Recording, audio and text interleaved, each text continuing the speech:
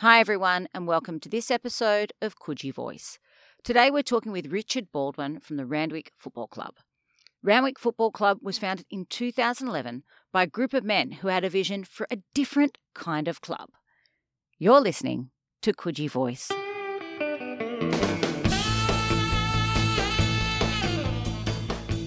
We gave the Purple Hearts their jacket and their kit. Right, it's the first time a lot of them had ever been in a team. Never ever been in a team because they were different, they were special or whatever, they couldn't follow instructions, whatever. It was the first time they'd actually had their own team. And I still have a recording of one of the fathers, how proud he was. And it's like, you know, that's now 12 years ago, and I hear it like it's yesterday. I can almost recite it. And we had Max Williams, who's spoke at one of our presentation nights, and I remember seeing Matt wipe away tears, like nearly everybody was. It's because of what the value that team sport represents, and it's just more acute in our Purple Hearts teams. Richard, welcome to Coogee Voice. How are you going today? Very well, thanks, Marjorie. Lovely to be here. Now, before we get into talking about Randwick Football Club, tell us a little bit about your connection to the eastern suburbs. Well, I came to the east in 1979 when I was at art school as a student. So I lived in Wallara, moved to Randwick in about 1980 and been around ever since, mainly Coogee, a little stint in Clovelly for 5 years. Art school, what's your medium? I was a visual arts teacher. So what do you love most about the eastern suburbs? Well, it's the natural environment, really. The proximity to the water, open space. Suits me, having grown up in the west. And if there was anything you could change, what would that be? I guess slow the rate of development and knocking down old houses in Coogee. Preserving history and heritage is one of my favourite things. So, Richard, tell us about Randwick Football Club. Its history, its values. It's a pretty remarkable club. Well, yeah, started in 2010. A bunch of like-minded people. We got together. We were actually at a club and we had a vision for a club. We sort of tried to change the one we were in. We weren't real successful, so we resolved to form another one, which is what we did in 2010. We started playing in 2011. We were in the Sydney Amateur Football League. We weren't allowed into the Eastern Suburbs Association, so Sydney Amateur League took us in and we started with 2 teams. Had fairly mixed success. In fact, I think we let in a million goals. Lost, I think, won one game and drew one the whole year with 2 teams. But we had a lot of fun. We learned a bit about running a club, which we didn't know. And we just sort of grown organically from there. We had 4 teams, 2012. Remained that way for the next 4 years, I think. And then 2017, 2018, we had our first women's team and grew from there, basically. In 2011, one of the keys of our club was to be an inclusive club, one that sort of had football for everybody. We weren't in comps for women, so we couldn't have women. We didn't have kids either. But one of our directors, he was actually our then president, inaugural president, Ben. He just said one day at a board meeting, I'd really like to do something for the disabled community. So in that year, in 2011, we formed the Purple Hearts, which was football for people with a disability. The club is going from strength to strength. Can you tell us a little bit more about Purple Hearts for people if they want to get involved? Well, initially it was football for people with a disability. Obviously, there's some motor skills that are needed to play football. People came through various networks and we started with about 10, 12 players, I think. And then after a few years, we needed to regenerate, so began a program for junior players. And that's been going now for probably 5 years.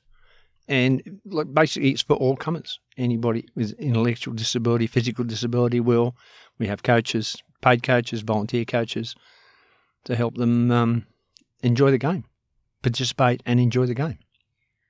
Richard, when I was growing up, soccer or football, soccer as most Aussies would call it, was quite a niche sport. And in particular, women rarely played it when I was growing up. You now see it everywhere. It's in schools. Most clubs not only have men's teams, they've got women's teams as well. How have you seen the growth of the sport, particularly over the last decade?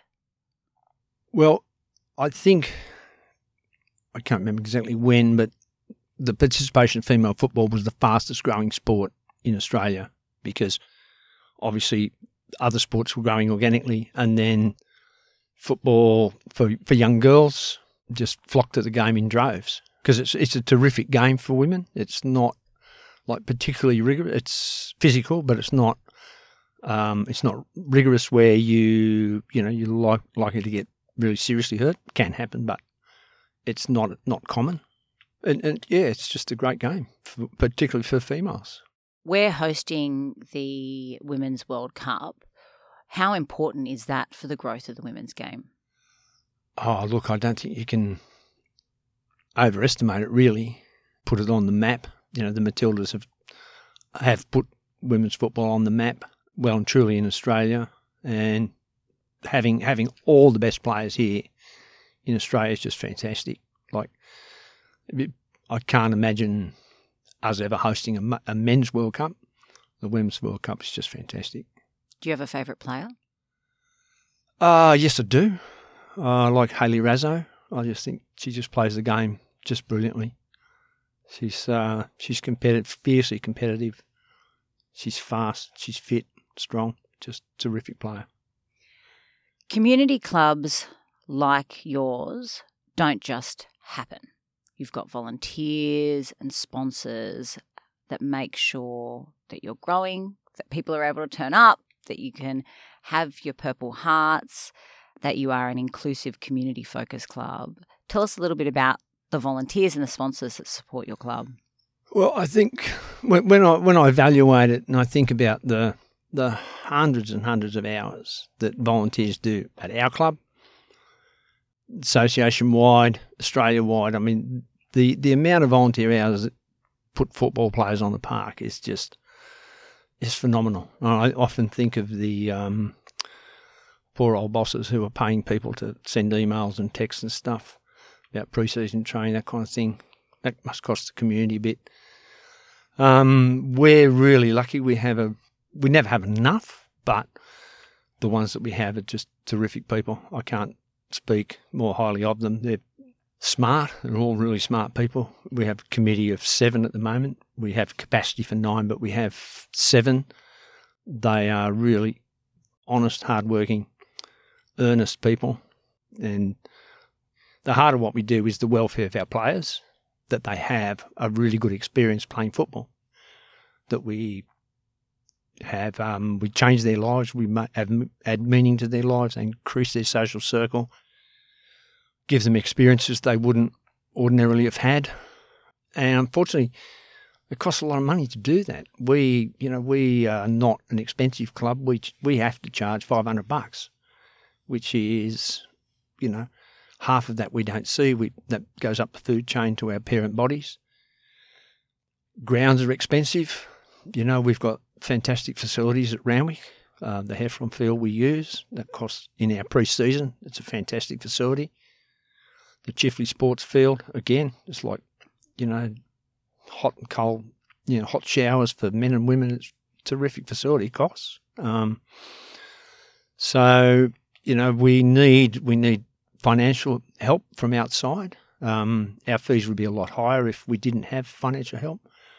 We've had terrific financial help from a number of organisations. The Bendigo Bank, Community Bank in Clovelly, they've been with us almost since day one because their charter aligns quite clearly with ours, and that is, being community-based, community-focused. They've been with us for 10 years. We've had sponsorship from software company Integram Systems, previous president was the managing director of the company. Ventia I've sponsored. They've been principally sponsoring our female football, also our Purple Hearts Disability group. And we have our favourite watering hole down in Kensington, the Regent. They've been with us for 4 years now. Even when they weren't open, they still paid their bills, bless them.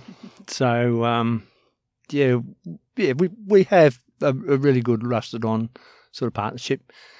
New sponsor this year is Chargrill Charlie's in Randwick, Frenchman's Road there.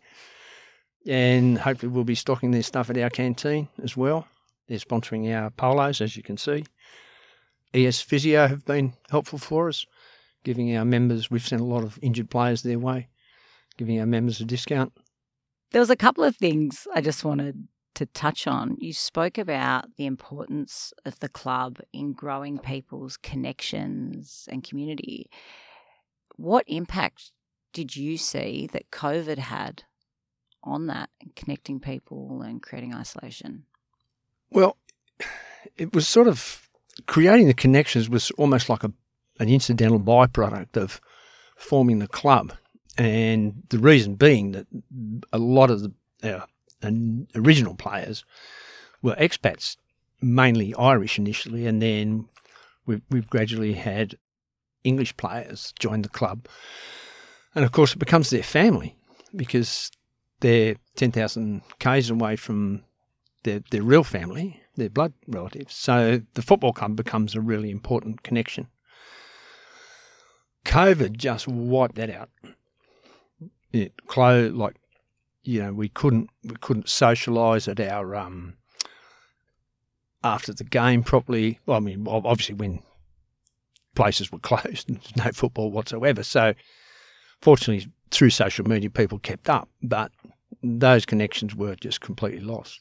And me personally, I've found it really kind of dispiriting, and I've even found it hard to kind of pick up the ball and run again, because we start, it's basically 10 months of the year we're working on a football club.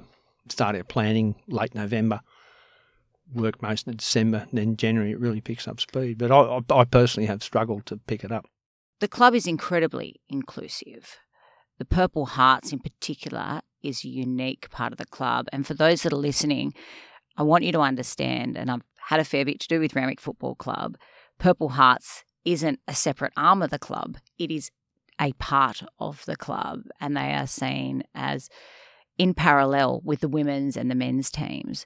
So my question to you is, you founded this club because you had a vision for a different kind of football club. So what does team sport mean to you and Randwick football? Well, it's the cornerstone of all that we do, basically. And again, the Purple Hearts are integral to that. They are, we have our annual gala day, which is weather permitting next Sunday week on the 13th. I'll be there. And it gives our broader football community an opportunity to interact with the Purple Hearts. They are included in, they're not playing their own little comp. We have the Purple Hearts scattered out through the rest of our mixed teams. And they are kind of like a cornerstone of what we do. It establishes the marker in the sand of what we're actually about, that we have a team for people with special needs, absolutely equally as valid as our best player in our best team or our oldest player in our oldest team. It doesn't matter. We're all equal. Yeah, this isn't something that you just wear as a jacket. It runs through the veins of the club. Correct. It was in our first year. I mean, we got photographs of our first, when we gave the Purple Hearts their jacket and their kit. It was the first time a lot of them had ever been in a team. Never ever been in a team because they were different, they were special or whatever, they couldn't follow instructions, whatever. It was the first time they'd actually had their own team. And I still have a recording of one of the fathers, how proud he was. And it's like, that's now 12 years ago, and I hear it like it's yesterday. I can almost recite it. And we had Max Williams, who's spoke at one of our presentation nights, and I remember seeing Matt wipe away tears, like nearly everybody was. It's because of what the value that team sport represents, and it's just more acute in our Purple Hearts teams. Richard, before I let you go, there are 3 very tough questions we ask all of our guests that come onto Coogee Voice. You must declare the best beach in the eastern suburbs, where sells the best coffee, and where you can get the best burger. Go. Ooh, tough. All right. Well, Coogee Beach. I love Coogee Beach. Best coffee is the Bus Stop Coffee Shop, where we go after a swim in the morning. Best burger. Unfortunately, he's closed. Used to be Ambrosia in Randwick. I really can't say. They made a great burger. Well, they did, but they've been closed a couple of years now. Very sad. I've probably never recovered, really, since then. Yeah, I can't think of one I've eaten. Heartbroken. You haven't had a burger since Ambrosia. Not a good one, no. That's right. They were like, throw a blanket over the rest of them. They were the pinnacle. I'm going to have to get you out. We need you to try Out of the Blue. They make an okay old school hamburger. Oh, yeah. If you can be bothered waiting in the line. Yep. Well, the reason there's a line is a good reason, isn't there? I have had fish cake burgers from when they were up the hill. Richard, if people would like to learn more about Randwick Football Club, where should they head to? Website is very easy to find, rcfc.org.au on Facebook and Instagram. They're pretty easy to find. You don't have to look hard. Richard, thanks for joining us on Coogee Voice. Thank you very much for having me. How great is it that we have such a community-focused, inclusive club in our local area? Now, if you'd like to learn more about Randwick Football Club, check them out online at rcfc.org.au. You've been listening to Coogee Voice.